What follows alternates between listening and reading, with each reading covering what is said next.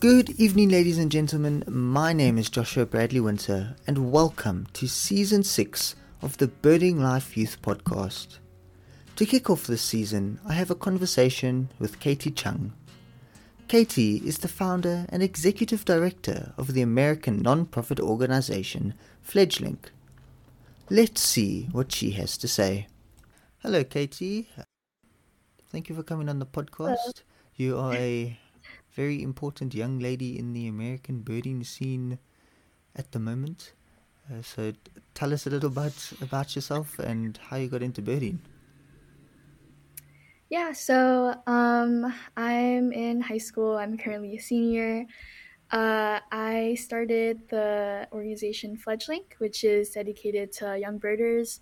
I think about, a year ago would be like the official start. We originally started with just some other members in New Jersey because that's where I'm from. And now we've grown to, I think, over 30 members, which is way more than we initially started with. And now we've expanded to become an international nonprofit. So we have members from not only like different parts of the US, but in different countries, continents as well. And yeah, I'd say like our main mission currently is to kind of connect as many young birders as possible and really get them involved in even conservation and yeah, just teach more people about how fun but also how important and impactful birding can be when it comes to conserving our bird friends. Yes, So yeah. yeah. It's a very important initiative as we know.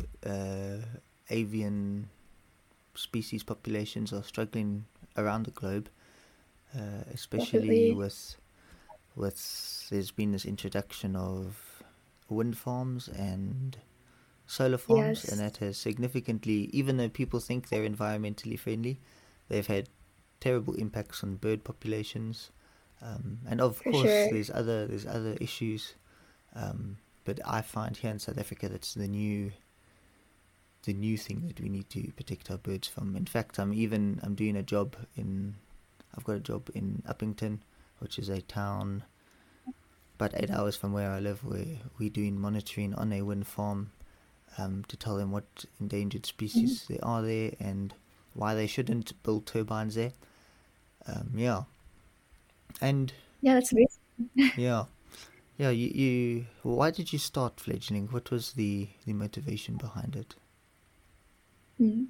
So if I think back to the very first inspiration for starting Fledglink, it would probably have to be my first birding trip, which was about 5 years ago. I went to my local park, and I was really excited to start birding with other people because up till that point, it was really just me and my dog, kind of walking around looking at birds. But yeah, it was honestly a really disappointing and also intimidating experience because when I arrived at the park, I didn't see anyone who was remotely close to my age or who looked anything like me. It was really just all older, white, like male individuals. So for me, as like a Korean American at that time, like 13-year-old girl, it was really kind of isolating. And that's why I decided to start Fledglink, which like was a year ago, like I said, when we first started. And we really just aim to kind of provide a safe and welcoming space for birders of all levels and all backgrounds. Because when I think back to when I first got into birding, it was, I think, also intimidating in the sense that there's so many field guides, so many like bird species out there that sometimes you feel like you have to memorize like every single bird species before you even call yourself like an official birder. And I think sometimes like birding itself can be a bit of a competitive activity when you get really caught up in all that excitement of trying to identify as many birds as possible and add to your life list. So yeah, here at Fledglink, we just try to be as inclusive and welcoming as possible. We really try to cater towards beginner birders, especially for those who are just starting out, so that they don't get intimidated by all the resources out there. Yeah, I do think if you're a beginner birder, birding is very intimidating. I mean, I even remember when Yeah. I started, like, yeah, it is quite a once you learn all your birds and your birds in the area and you're confident with your ID, and then it gets better. But initially, it is quite rough. Um, yeah. Yeah, And for sure. how did you first get into birding? Mm. So there's actually this book called My Side of the Mountain, Mm. which I read when I think I was in like third grade. I just found it like in my school's library, and I decided to open it. And that really made me fall in love with birds, and I just really fell in love with the species peregrine falcons, and I guess that would kind of be like my spark bird. And yeah, I think that was really what started my birding journey because that's when I also discovered photography and art as well. I was really inspired with the avian art in that book, and that encouraged me to start drawing like the wildlife surrounding me, and that also motivated me to start going outdoors more, visiting my local parks, really paying more attention to the birds and wildlife out there. So I'd say, yeah, I owe it all basically to that book for kind of like my birding journey. Okay. It's written by Jean Craighead George, right? Yes, Yes, yeah. yes. This man, oh, I don't know if he's still around today. I don't think he is. But um, um, um, he deserves an award for because about 50% of the Americans I've interviewed, they've all said this book Yeah. has gotten them into birding. So, oh, sorry, Yeah. it's not a It's guy, a it's a lady. she's a woman. Yeah. I'm Yeah. thinking Jean. That doesn't sound like a guy's name. And then, oh yeah, yeah. But she deserves an award for um, definitely increasing the number of birders in the U.S. Um, yeah, it's quite Yeah, for incredible sure. that a simple book has ignited a passion inside so many people. So yeah, personally here in South Africa, I don't think many people have been inspired by books. They just either get into it through photography or they get into it because their family has been doing it or something. Um, yeah. Yeah. Um, and I wanted to ask you, what is there around New Jersey in terms of birds and mammals? And because obviously I don't know a lot about the birds in the United States. I know a little bit about the Mhm. mammals, but not too much. Mhm. Yeah. So I'd say, at least for New Jersey, I can't speak for like all Mm. the states here, but from where I'm from, probably the most common bird you'll see around here are like American robins or house sparrows. We've also had a lot of northern cardinals, which are like those bright red birds you might see. Lots of woodpeckers as well, finches. In terms of the other wildlife, we have many squirrels, lots of squirrels, um, lots of rabbits, which my dog also loves to bark at, and lots of deer. And I've seen quite a lot of foxes and coyotes as well Okay, near my okay. house. So, This is a bit yep. of a random question. With any Bigfoot sightings? Uh, Not yet. not Okay, yet, not yet. because Maybe one I know some of the day. Americans go crazy for that mythical creature. Yep. I still have yet to see Bigfoot, but we'll Maybe see. one day Maybe he'll I come will. strolling past your house. Yeah. Maybe one day. Um. Yeah.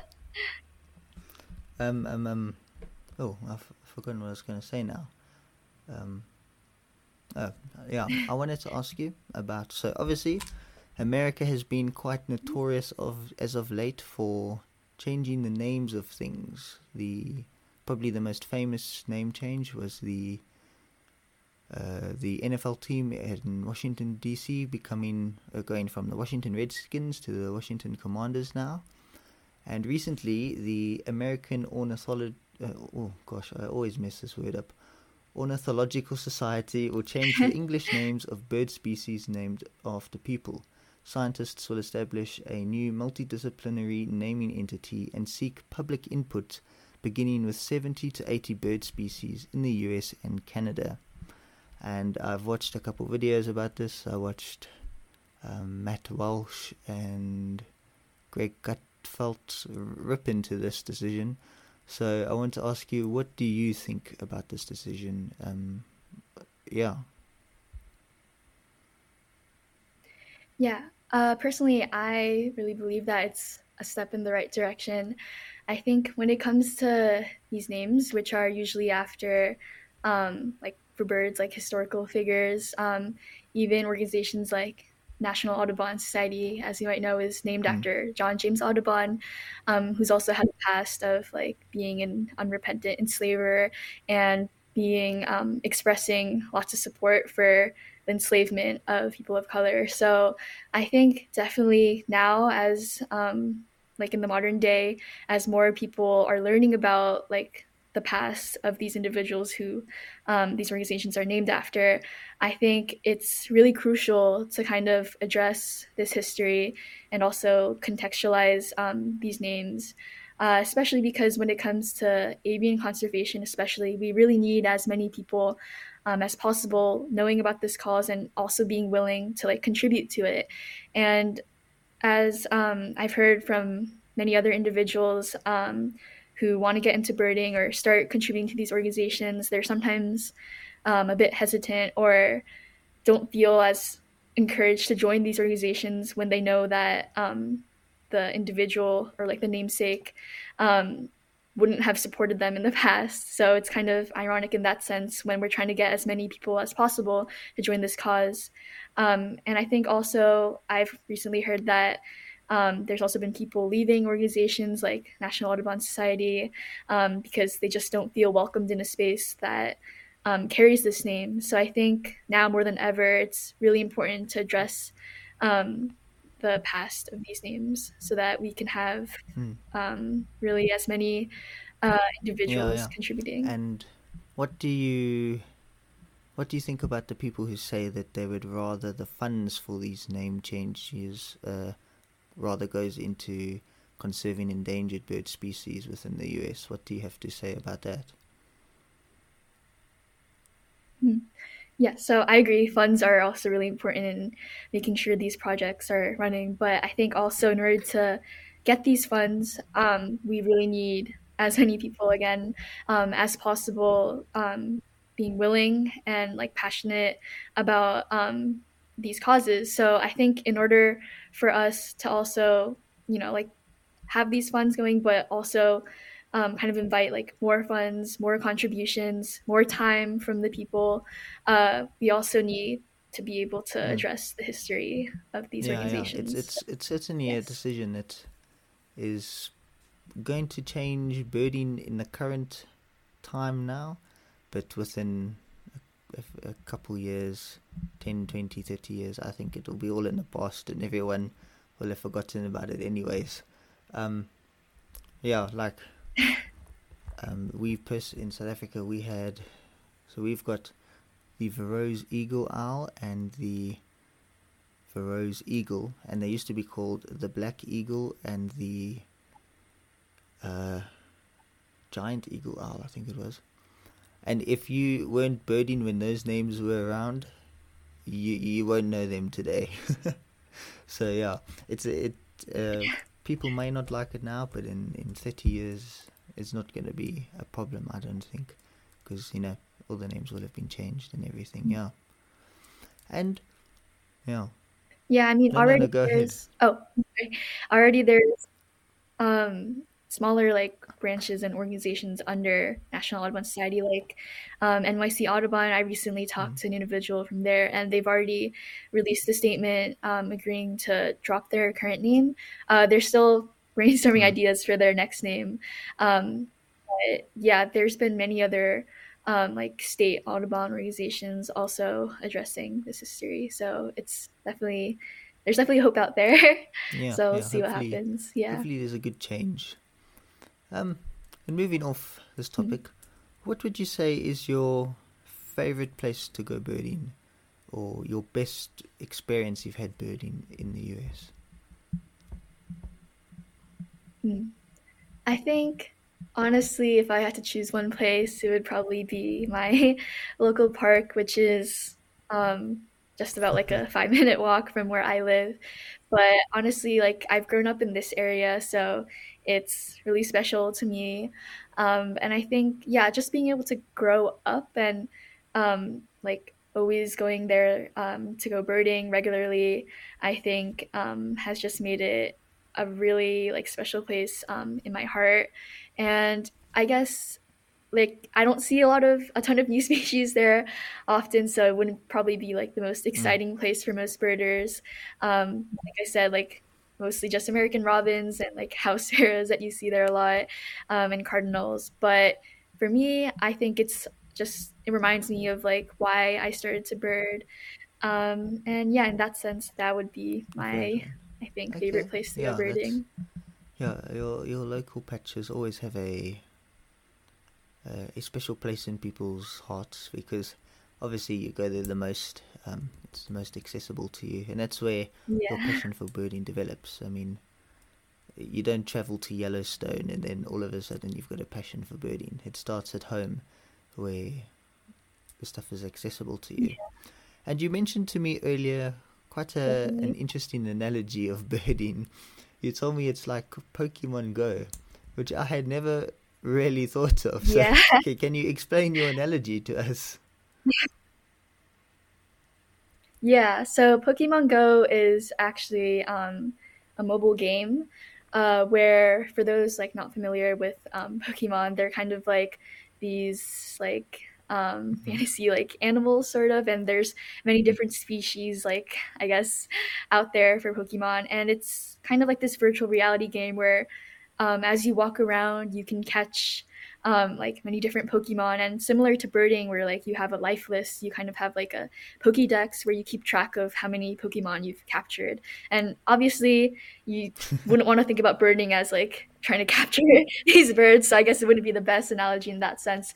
But I think the main mission of trying to, I guess, like track as many like birds as possible on your list would be a similar idea.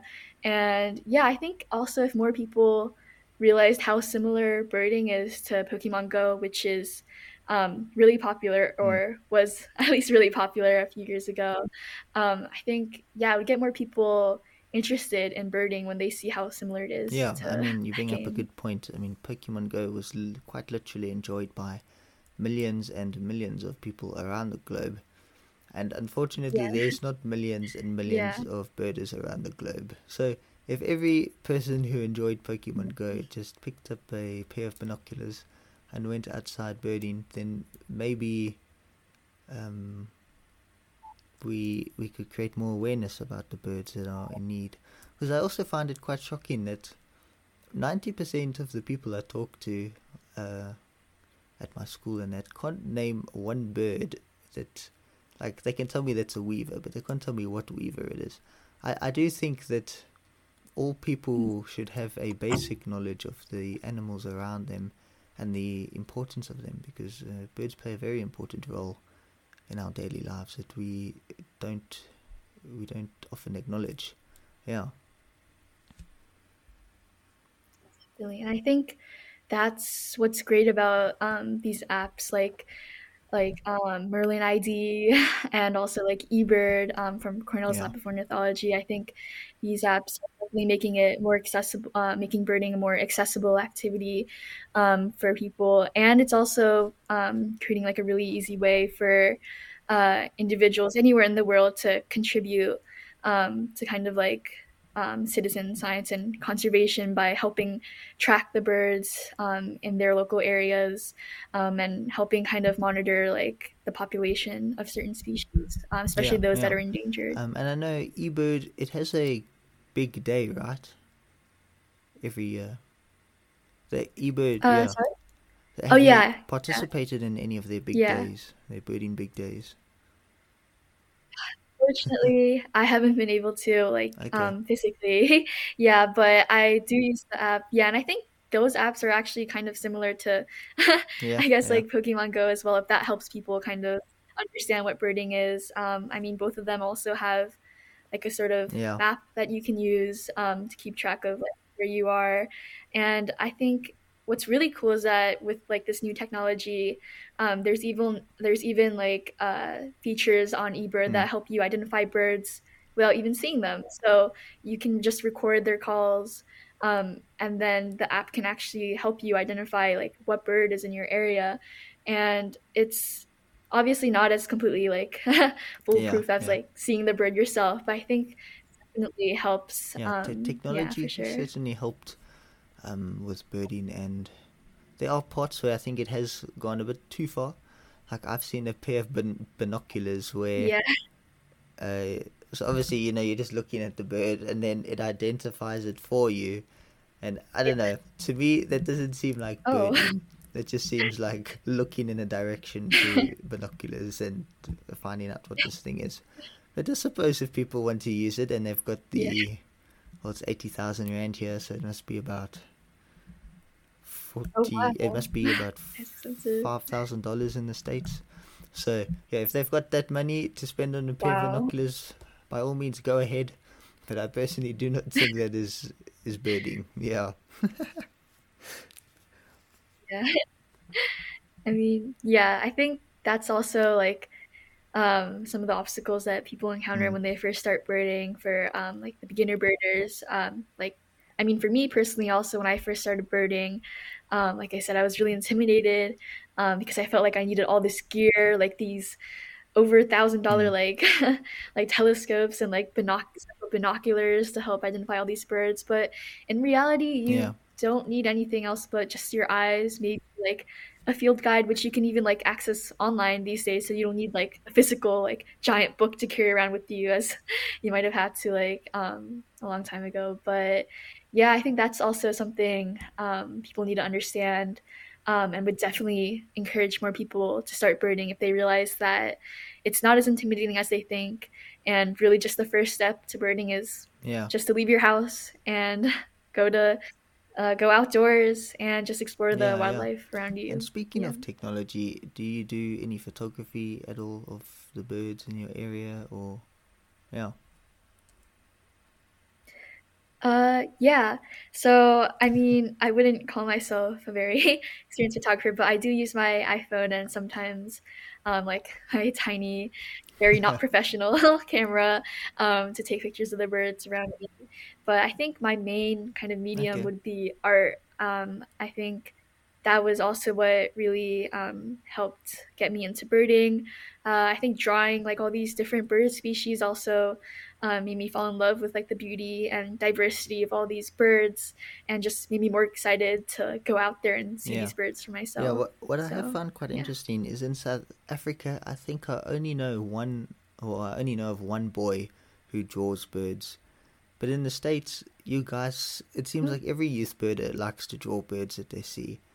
Um, which, yeah, I don't know, it's unusual for me because normally in South Africa, when we associate drawing, we think of like people sitting in old age homes coloring in books.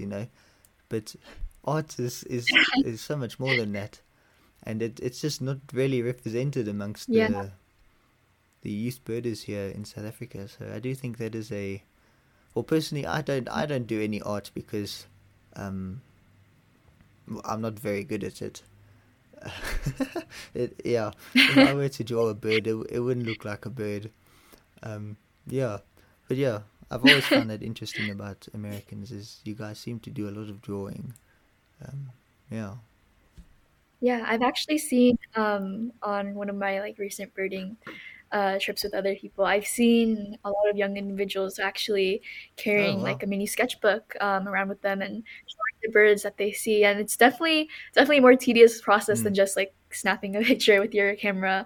But I think it's a really special process in the sense that like drawing the entire bird, drawing every feature, and especially if you're using color, I think just drawing these birds helps you also like yeah. absorb like all the knowledge about like what bird looks like, and will kind of help Yeah. uh like identify that big bird in the Yeah. I future for think you. Yeah. if you were to draw two similar species that people struggle with, and you drawing it personally, it will Mm. help you learn the difference between the two species a lot better than if you were to study a field guide. um, because you're actively drawing Yeah. the differences.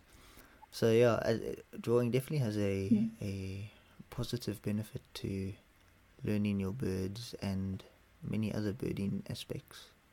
And do you plan on pursuing a Mm. career in ornithology or anything birding related after school?